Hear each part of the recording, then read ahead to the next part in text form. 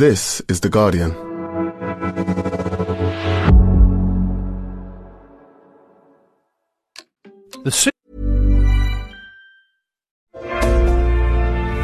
The energy system has to be carbon neutral. Honestly, that doesn't happen at the flip of a switch. It's about changing the whole system. Being carbon neutral in our operations by 2030 is just one part of that. I'm Nakul Prasad and I work at Siemens Energy. Learn more at siemensenergy.com. The Grey Report is finally out. And what do we get from Boris Johnson? Lots of excuses and a few limp apologies. I am humbled and I have learned a lesson, Mr. Speaker. Grey's report criticised multiple examples of a lack of respect and poor treatment of security and cleaning staff. And it revealed a lot of we got away with it boasts from Downing Street's senior staff. The Prime Minister still faces questions about lying to Parliament. You told us all categorically that no rules were broken, but this is your home, and you made the rules as Prime Minister, so it does beg the question, are you a liar?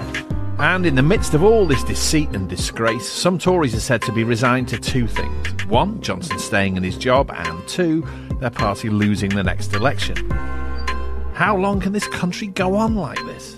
I'm John Harris, and you're listening to Politics Weekly UK for The Guardian.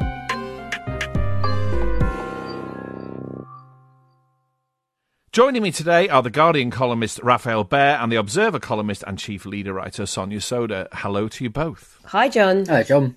Here's a straightforward question, and I don't want you to go into the detail of what has happened, but just tell me how you feel after a full day of Sue Gray report and all the fallout from it. I think I feel angry again. Comes and goes in waves, doesn't it? You can't maintain the level of anger with this government on a sort of constant heat setting because it's just too exhausting. So I'd I'd kind of chilled out about Partygate, and then, today happens and I just feel angry all over again. Yeah, for me, it's a kind of exhaustion because it's kind of, I don't want to care, but you have to care. And the fact that they don't care, it's like a tax on you for caring. It's like picking up other people's dog shit or something, or do you know what I mean? It's that sense. If you have a vague sense of responsibility and you're surrounded by people who don't, there's something uniquely kind of wearyingly taxing about it, and that's kind of how I feel. I feel much the same as Sonia in the sense that I felt, and I was quite surprised at how angry I felt watching Boris Johnson give his statement in Parliament and then getting a sense of what his sort of line on all this was through the day. Strangely as well, I was surprised at myself. I felt a bit sick. I felt sort of repulsed, nauseated by it. I guess because I could sense that there was something horribly dangerous and morally grim about what I was watching. I suppose I'm still as sort of ridiculous as this may sound to a lot of people, I'm still a bit invested in our supposedly great institutions, and to watch them just sort of being kicked around willy-nilly like this, purely for the reasons of someone staying in post, is just awful. There's something dreadful about it. Yeah, so the one thing where I really identify with that is when you actually watched a press conference and I was listening to what he was saying, and I suddenly realised, no, literally everything he says is a lie. It doesn't actually matter. Like, you're used to thinking politicians might bend or twist the truth, but actually it actually doesn't matter what he's saying because it could all be totally untrue. You can just tune out. Yeah. I mean, inevitably, your emotional reaction to that, it's sort of beyond rational thinking, isn't it? There's something very visceral about that. Anyway, as we all know, Partygate has reached what a film critic would call its denouement. Boris Johnson has responded to Sue Gray's long-delayed report on the parties that broke COVID rules in Downing Street and elsewhere. But before we hear what he's been saying, let's look back at how exactly we got here. I've just seen reports on Twitter that there was a Downing Street Christmas party on Friday night. Do you recognise those reports? I went home. Hold on. That's Allegra Stratton, the Prime Minister's former press secretary, in a leaked video made public in November 2021. That was one of the first times we heard about rule-breaking parties in Number 10 during lockdown. So was it a party where the guidelines were followed, or was it not a party? I can tell you that the guidelines were followed at all times. The scandal that would be known as Partygate had started. As a result, on December the 8th, 2021, Boris Johnson announced that there'd be an investigation. I've asked the Cabinet Secretary to establish all the facts and to report back as soon as possible. And And then enters Sue Gray. Once called the most powerful person you've never heard of, she was put in charge of putting together a report about what had happened. Hers was a name we hear again. Sue Gray will look at all the various different bits of snippets. And again. It's a matter for Sue Gray. And again. Now, Sue Gray will tell us. She had her work cut out thanks to more and more revelations about parties in the media. There was the Prime Minister and his wife drinking wine at a gathering in the Downing Street garden, a cake on Boris Johnson's birthday, and a raucous drunken party that happened on the eve of Prince Philip's funeral. But Boris Johnson stuck to his line. You are just taking the mickey out of the British people by suggesting that. You know how silly that sounds, don't you? I think what people need to do is wait and see what the report says. But I repeat... And just when we were hoping the Sue Gray report would finally land in January, the Metropolitan Police decided to investigate some of the alleged events, which put the brakes on her report. Very convenient for Boris Johnson. We got an update soon after from Sue Gray saying there were failures of leadership and judgment. At this point, it looked like Boris Johnson was getting away with it, thanks to the way he styled himself as an international statesman after the Russian invasion of Ukraine. But then Partygate reared its head again in April as Boris Johnson and Rishi Sunak were fined. This story broken in the past few minutes. The Prime Minister and the Chancellor both being issued with fines relating to... This was the first time a sitting Prime Minister was found to have broken the law. Tory MPs called on him to resign. I'm very sorry to have to say this, but I no longer think he is worthy of the great office that he holds. But ultimately, most rallied round him. This month, the Met confirmed that its inquiries were complete. 126 fixed penalty notices had been given to 83 people. And then, the Sue Gray report was finally published. And here we are. It's quite something to hear from Allegra Stratton, isn't it? The only person who's resigned out of all of this, and she didn't even go to any of the parties, we don't think. To use a Beatles analogy, she's like the Pete Best of Partygate, isn't she? Like an early casualty. Wasn't around when it all broke big. Seriously flatters Boris Johnson by making him either the Lennon or the McCartney of Partygate. Yeah, he's definitely neither of the... He's neither, and we just make that clear. He is neither. Speaking of Boris Johnson, let's hear some of what he said to the House of Commons on Wednesday. I briefly attended such gatherings to thank them for their service, which I believe is one of the essential duties of leadership, and particularly important when people need to feel that their contributions have been appreciated, and to keep morale as high as possible. I'm trying to explain the reasons I was there, Mr. Speaker. And it's clear from what Sue Gray has had to say that some of these gatherings then went on far longer than was necessary. It was a funny sort of apology, really, wasn't it? This had been trailed, hadn't it, as this hugely sort of contrite occasion when he would endlessly say sorry and be as contrite as anyone could conceivably be. And it wasn't like that at all, I thought, watching it. I mean, that was another reason I felt sort of repulsed by it, that he managed to sound apologetic for all of about 10 seconds. Very quickly, he was on the attack against Keir Starmer, calling him Sir Behr Cormer.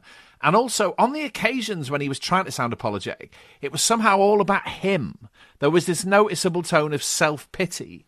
And I felt I was watching the same person I ever watch when Boris Johnson pops up on the television, which is someone who's sort of narcissistic and self-centred to a ludicrous extent. And so none of this sense of apology we were meant to take from it, I guess, none of it really was brought home to me. I felt I was watching something that, as much as anything, was quite strange.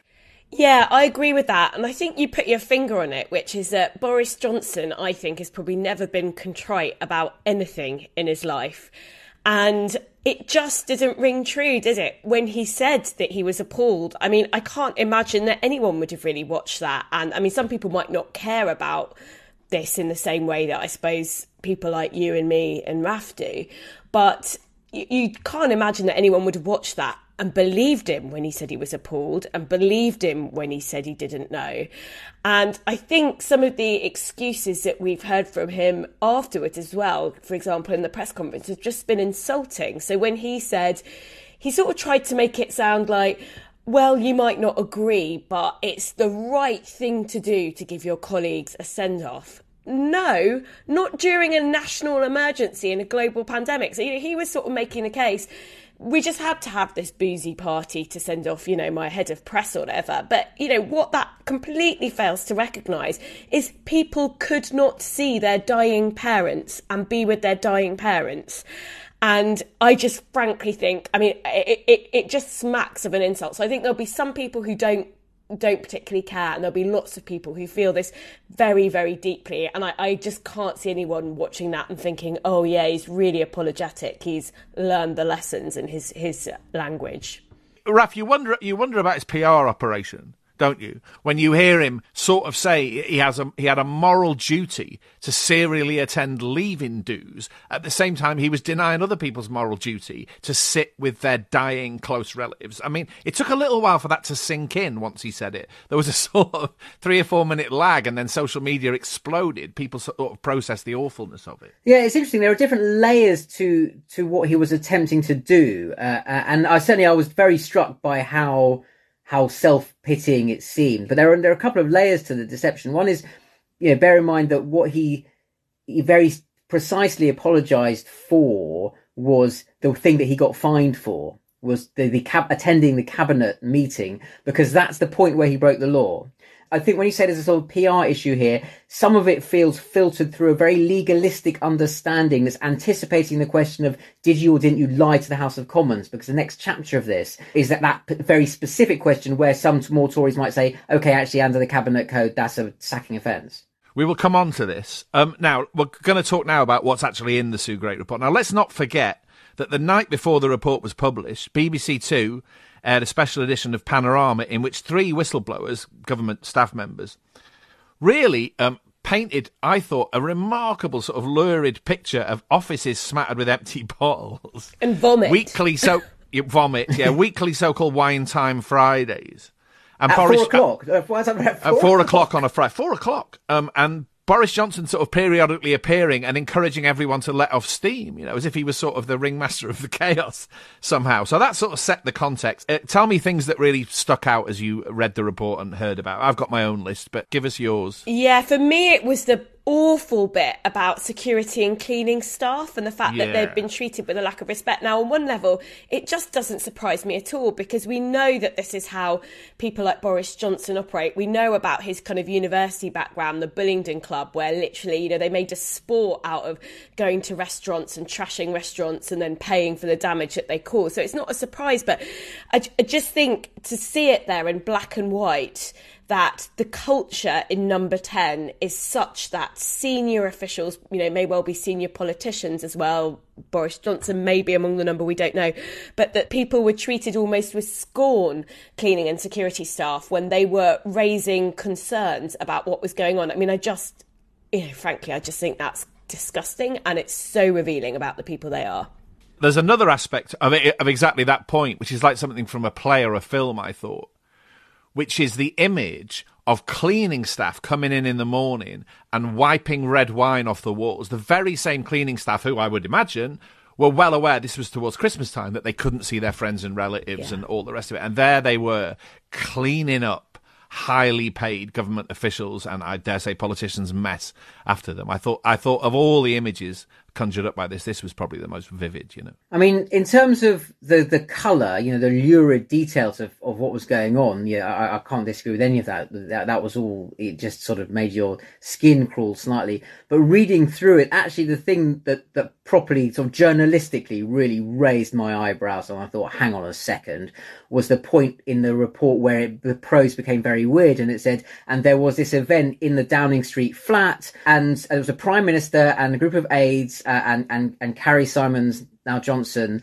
and I was looking into it, says Sue Gray, but then the police said they were looking into it, so I stopped looking into it, and then the police said they weren't investigating it, so I didn't have to investigate it. And I just thought, hang on a bloody second, what has gone on there? Because that is, you're hanging out in your flat, there's music, there's booze, there's food, any understanding by any other standard in this report, that's a breach of the rules. And you're saying you didn't look into it because it's the PM's gaffe? What has gone on there? And would you venture tentatively an answer to that question? What has gone on there, do you suspect? Intuitively, and I really resist, anything that smacks of slight conspiracy theories or stitched up or whitewash, but intuitively you feel that somewhere along the line someone thought you can sniff around this as much as you want, Sue Gray, you can demand responsibility and you can be as tough as you like on some things, but that's my house, back off. And whether in the case of the police and Sue Gray, at some stage a veil was drawn over that particular occasion, and it stinks to me. The other thing is that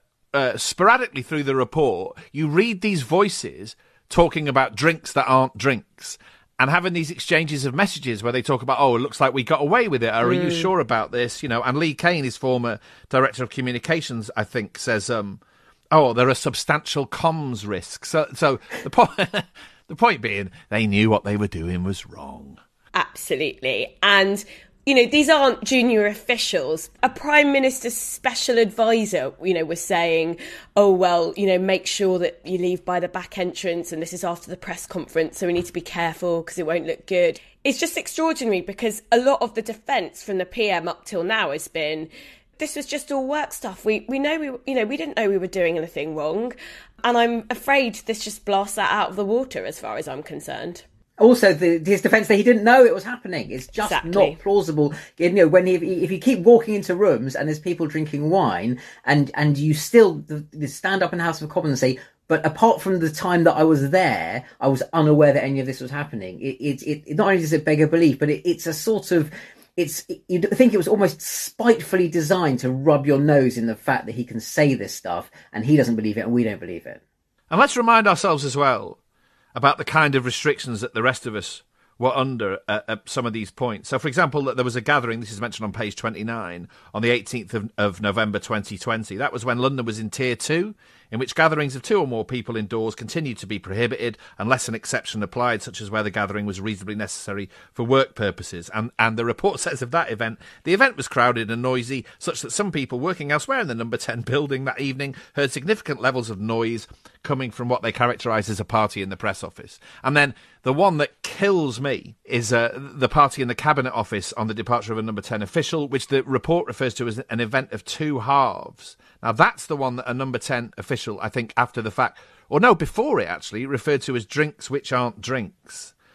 But that's the one where Helen McNamara, the Deputy Cabinet Secretary, who I think, correct me if I'm wrong, is or was the head of ethics. Yeah, for propriety and ethics. OK, propriety and ethics. Well, how's this for propriety and ethics? She attended, and I quote, for part of the evening and provided a karaoke machine, which was set up in an adjoining office. The report goes on. The event lasted for a number of hours. I bet it did. There was excessive alcohol consumption. This is already legendary by some individuals. One individual was sick. There was a minor altercation between 2 other individuals, and the last person left at 3:13 in the morning. This is not just 20 minutes of leaving drinks and a speech, is it? And that November lockdown, I mean, that was really miserable. It felt really grim because we'd sort of gone back into this second very hard lockdown. And, you just think they were doing karaoke at 2 a.m. That's the thing. It's taking the piss out of everyone else. And today, particularly egregious today, is the attempt to defend it on the basis that it was really hard. Whereas, obviously, being a nurse, in an ICU, that was a doddle. That was easy peasy. I'll just make clear that I used to work for music magazines, where I've said this before, where it was not unknown occasionally that booze would appear in the office, and I have never, ever, even on a Friday, started drinking at 4:00 in the afternoon while in the workplace. I mean, let alone doing so every week.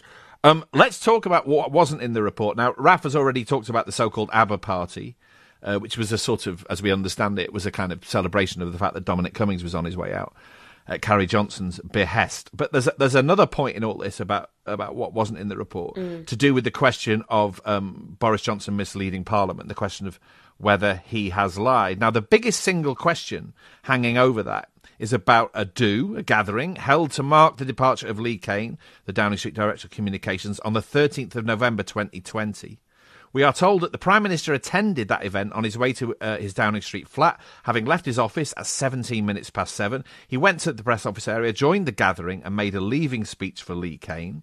Wine had been provided and those attending, including the Prime Minister, were drinking alcohol. Now, Boris Johnson, this is very important, I think, was later asked by the Labour MP Catherine West whether there had been a party that night.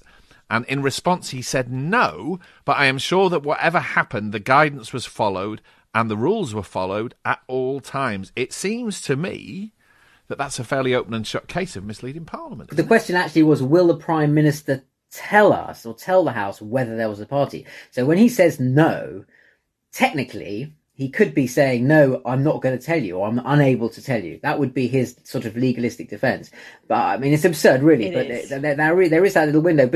But more broadly, I think there is a danger here that we get into exactly that game, saying, well, was it a party or a gathering or a legal gathering? You know, what was the specifics of what he actually said? What were the sort of hermeneutics of whether or not it was exactly a lie? Whereas very clearly throughout this whole process, he has been systemically misleading everyone inside and outside the chamber with everything that he's been saying. And if we get into the kind of, you know, it's almost a trap to start thinking, aha, we've caught you in a very specific lie here, when the whole thing, every time he was opening his mouth to describe this and trying to exonerate himself, he was doing it on the false premise that he wasn't aware that this was happening, and that if it was, he was confident it was all going on within the rules. So that was, the technical legal term here is bollocks. And he was even shocked to find out that there were parties happening. I mean, you know, back when Allegra Stratton resigned, he was like, you know, I'm shocked by this, was basically what he told the House of Commons. Which he's still doing. I mean, the point was that the guy throughout was there. today, it's this idea that, well, I'm just a complete bystander here.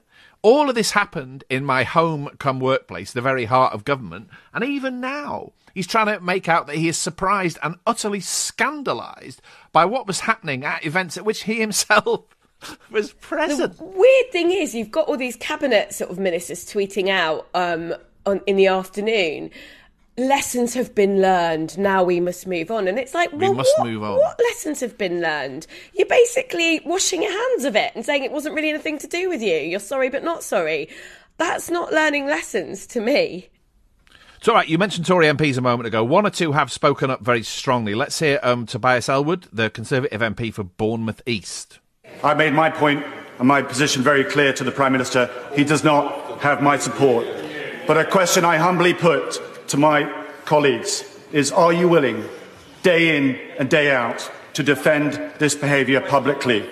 Can we continue to govern without distraction, given the erosion of the trust with the British people? And can we win the general election on this current trajectory? I thought he sounded a suitably sort of strong moral note to start with. I think he sort of compromised his point slightly by talking about winning elections. Mark Harper, the former Conservative whip, one of the key Brexiteers, when he was on Panorama in that programme I mentioned a moment ago, he was sounding sort of similar notes. We all know, I mean, there's sort of reliable names now: Tom Tugendhat, William Ragg, the increasingly renowned MP for Hazel Grove near Stockport. But you wonder, I suppose, about people we've not heard about. I don't know whether any of you have got any sense of what went on at the meeting of Conservative MPs that Boris Johnson addressed. And that's obviously a fairly important occasion. I saw one report suggesting that the Prime Minister did what he always does at these things, which is sort of starts off a bit contrite and then tries to solicit some complicity with a bit of joke and about, you know, some essentially office bants and trying to make light of it, you know, in terms of, yeah, this sort of thing happens, doesn't it? And that didn't go down terribly well. There was an unnamed Tory MP who I saw quoted on social media an hour or two ago, who said essentially the position was that they're now resigned to losing the next election, and they're also resigned to Boris Johnson being the leader at that point. And that's sort of where the crucial bulk of Conservative MPs are, which still seems sort of mind-boggling. I know that's just a plain political fact, but I still find that sort of remarkable. I can't help it. Yeah, it is crazy that there's just no consequences. But I think the thing that's holding Conservative MPs back, and we've talked about this before, and the reason why they're not acting is, who's the alternative? So Boris Johnson is increasingly becoming an electoral liability, but they've got to have somebody to coalesce behind, you know, at least some of them, if they're going to act. And it's, quite frankly, it's, you know, Boris Johnson's becoming an electoral liability, but it's quite hard to see how any of some of the talked up successors that have a chance with the membership could do better. Maybe someone like Jeremy Hunt could do better, but it's quite hard to see him winning in the membership, I think.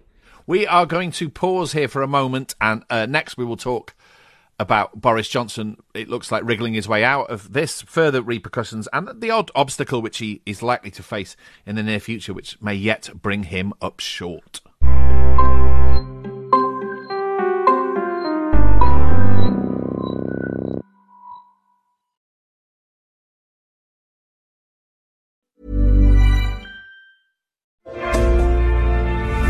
We need a lot of important skills to get our job done. But honestly, everything we need won't be on your CV. Because as the whole energy industry is transforming, a changed mindset is as important as your skills. I'm Melanie Forbrick, and I work at Siemens Energy. Learn more at SiemensEnergy.com.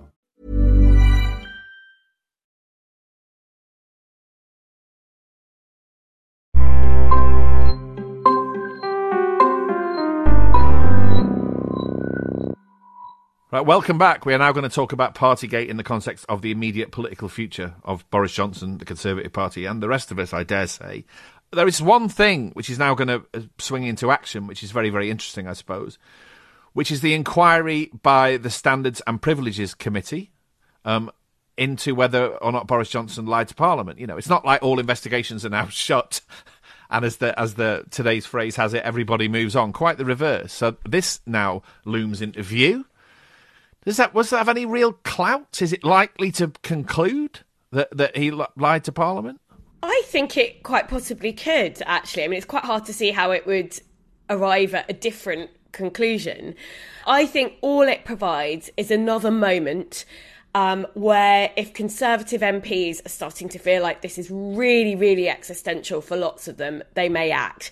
But I don't think the content of the report will substantively change anything because, I mean, my God, the Prime Minister's been fined for breaking the law. This awful report's come out today and he's still there. So I can't see the contents of the report making a difference or not. I think it's more about the mood in the parliamentary party and the timing and how it coincides with how Tory MPs are feeling. Well, if the swing in Tiverton is massive... No, you're jumping ahead. You're jumping ahead here. Oh, okay, sorry. All I was going to say was that the committee has the power to call for evidence, including documents or photographs taken at various Downing Street events, and it could also seek to take evidence from witnesses, including the Prime Minister. So you might get a bit more drama, no question. Now, we will then move on to what you jumped the gun on slightly there, Raf, which are these two looming by-elections. One in Wakefield in Yorkshire, the other in Tiverton and Honiton in Devon. They both fall on June the 23rd. And I suppose then, again, things could get quite tight for the Prime Minister, conceivably, particularly if the Conservative Party loses Tiverton and Honiton, which up to now has been an ultra-safe seat. And given what happened in North Shropshire in the middle of the Owen Paterson row, or towards the end of it, that is not inconceivable. Well, it's also particularly interesting because it's the Lib Dems who are the threat, and that suggests that the indication that a lot of essentially liberal-minded, middle-class, sort of soft Cameron-y Tories who have been voting Tory in particular because they didn't want Ed Miliband to be Prime Minister, they definitely didn't want Jeremy Corbyn to be Prime Minister. And so if it becomes clear that actually there are a bunch of seats where Labour step back and the Lib Dems start to pick off these Tories, that there are cabinet ministers who lose their seats there. There are places like Winchester, Romsey, Lewis. There are all sorts of seats where Dominic Raab's seat is up for grabs. Boris Johnson's seat is up for grabs. I mean, that's the Labour threat. But if those sorts of people are swinging away from the Tories, then they will start to feel a bit more ruthless about change of leadership. I think Wakefield's a write-off, isn't it, for the Conservatives? Yeah, I mean, you would have thought so just because of how marginal it is. And my sense is it's not, to use the horrible phrase, kind of red wall, hardcore, repelled by Labour from years and years of neglect. It's actually quite a bellwether-y seat.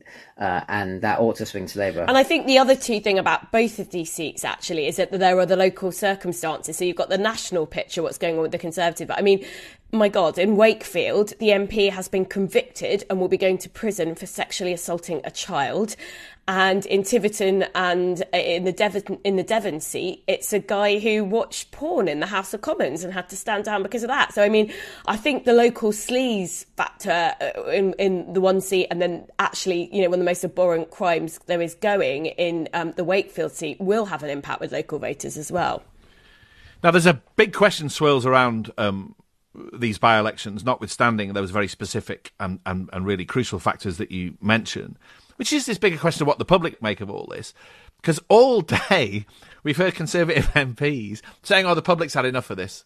They don't want to hear any more about this. They just want to move on, you know, and they want us to talk about the cost of living crisis and just leave this really to gather dust. Now, I have met people recently like this. In fact, my father-in-law's staying with us at the moment, and he's of that opinion himself. So I had a bit of a dose of that opinion this afternoon.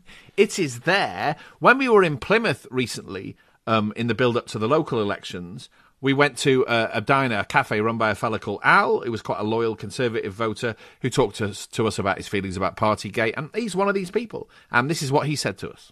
Yes, naughty boy, but can you look yourself in the mirror and say you never broke one rule during lockdown? Yes. But the point is, I didn't make the rules. No, I didn't make the rules, and I followed them. If the fella who makes the rules breaks the rules, where are we? Yeah, he's been punished, he's had his fine, he's paid for it. Broadly speaking, you think it's dealt with and you're all right with it? I think he was a silly Billy, and it's been dealt with to a degree. Better the devil you know. Okay. And you still think he's the right man for the job? I actually do think he's a very good PM. He's got a lot done this time, and let's face it, he's had a hell of a lot to deal with. He's come in, dealt with Brexit, and he's dealt with the pandemic. Okay, now this, by contrast, was a nurse that we met while we were out watching the Labour Party canvass. She'd voted Conservative in the recent past, and she said this. Are you going to vote next week? Yes. Do you know who you're going to vote for? Not Conservative. And have you voted Conservative in the past? I have. Right. You voted for Boris Johnson? Yeah. And you're not voting Conservative this time? No. Why not? I work for the NHS. So I've made a lot of sacrifices, as well as others have, during the COVID and a few other things. And I just think it's time for something different. Right. Is there any particular events or news stories that? Just all of it, really. Just how he is, how he's behaved in recent months. You just know. What, parties and all that stuff. I mean, I suppose they'd say, well, we had a great vaccine rollout and. Reflective. My gran died of COVID last year, so my mum and I weren't able to go and see her. I have held dying people's hands because their families haven't been able to come in. So it's not fun. It's not funny. Right, there you go. So that's the question, really, I suppose, of the immediate political future, is which angle on all this sort of wins out. And my sense, I have to say, is that Partygate, because it's so vivid, it's a very, very vivid sort of visceral story, and it involves, by implication, what people have gone through over the last 2.5 years. I don't think it's going away. I think, although there are people like Al, and there are probably more of them, that the more sort of complacent view of this would suggest, I think, having said that people like that nurse that we spoke to, I think they're in the majority, and therefore I think the Conservatives have got a lot to worry about. So I think that there are people who are very, very angry about this, like that nurse that we heard from. To be honest, I didn't suffer anything as terrible as losing a relative, but I didn't see my niece for huge chunks of time, months on end, when she was a little baby.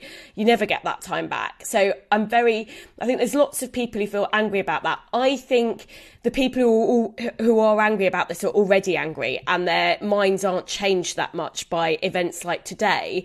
But that doesn't mean he's off the hook, because actually, if you look at the polling and his personal ratings, they have been really affected by the Partygate revelations. The other thing culturally, which I think is often overlooked in this, I may have mentioned this before on the podcast. There's not much I haven't mentioned already on the podcast, really. I haven't done it for 14 episodes so far or thereabouts. But there's a really weird tension in the midst of national life in England at the moment, which is that we've been through this 2.5 year experience of the pandemic, which turned everyone's lives upside down. A lot of people have had an absolutely awful experience involving bereavement and serious illness and so on. And because the government is so compromised when it comes to its own conduct through that period, they can't talk about it. They can't lead any sort of national process of healing or looking back retrospectively. I can't imagine a service of remembrance at Westminster Abbey. I mean, I'm sure Boris Johnson would be shameless enough to turn up and plonk himself in a pew in the front row, but that would be absurd, right? So there's that for a start. And then secondly, there's the extent to which you're going to read all of politics now. Whatever the government does, inevitably will be read as them cynically trying to kick up any number of distractions to get people's attention away from this, which applies even to the fact that it's brought forward its hastily assembled Nick from the Labour Party, it looks like, response to the cost of living crisis, which is coming on Thursday. It's an interesting question there, whether what Rishi Sunak announces is going to do anything to get him out of a hole. I don't know what you think about the prospect of that. I mean, I think it's very hard for it to, because simply the problem is so big now, and it comes on top of, Tory chancellors cutting away at tax credits for a decade. The baseline is really low. The safety net isn't there for families, low-paid families, in the same way that it was 10 years ago. And so even if he comes out and does what the Resolution Foundation is calling for him to do, which is basically a £1,000 per family cash giveaway for, the poorest 15 million families, so families in receipt of benefits, tax credits and state pension, even if he does that, £1,000 just doesn't cover the extra costs that families have got to bear.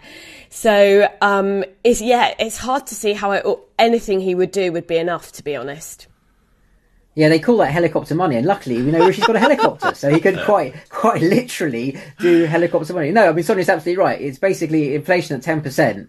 That's, and most of us normally, I'm sure you guys have both had it as well. You look in your bank account and you think, where did it all go? Because everything's got that much more expensive and your wages aren't keeping up. And that is not something that you can fix. You can't take that anxiety and the stress that comes with that away in a single budget. And you need to be able to, as you were saying, John, you need to be able to tell a story about what the destination is, how you're fixing it, and then I think there's a problem when the Prime Minister is someone whose credibility to deliver any kind of message has been compromised, and the Chancellor increasingly as well. So I think they do have serious problems on that front. To return to Partygate before we finish, I read something very interesting recently in a rival newspaper that a pollster came up with, and he was talking about how misplaced it is to think about somehow the cost of living knocking Partygate off the political agenda. Because he said, and I've experienced this myself talking to people, that the two things are intertwined in voters' minds. I mean, that's how politics works, right? Is that people see politics as a sort of as an amalgamation of lots and lots of things that have common themes. Yeah. And that's how the image of a government works. That's how we all think about politics, right?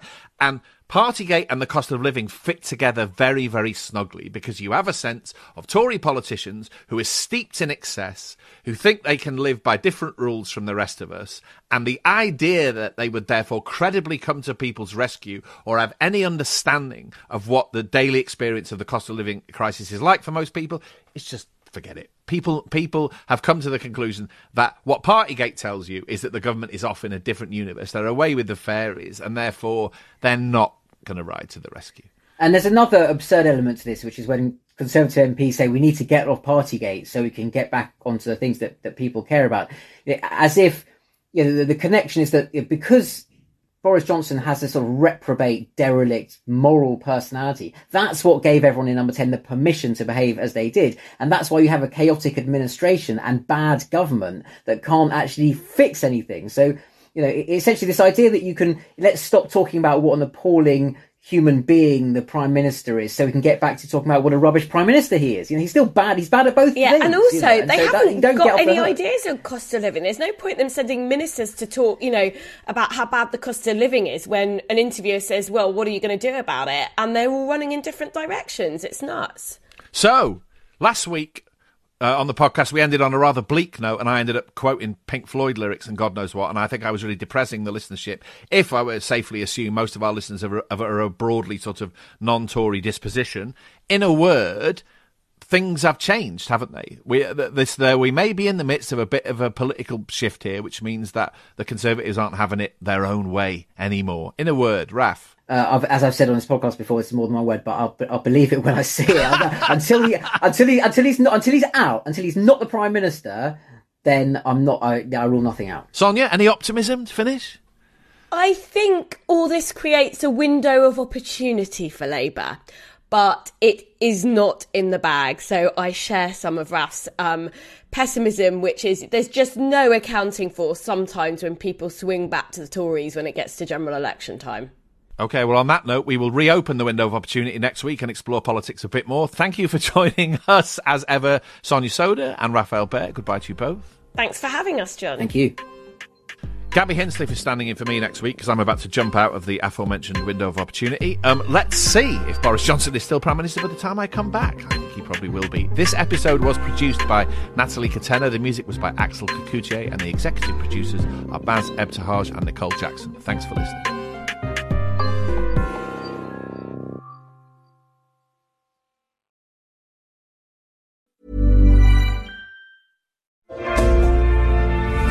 We need a lot of important skills to get our job done. But honestly, everything we need won't be on your CV.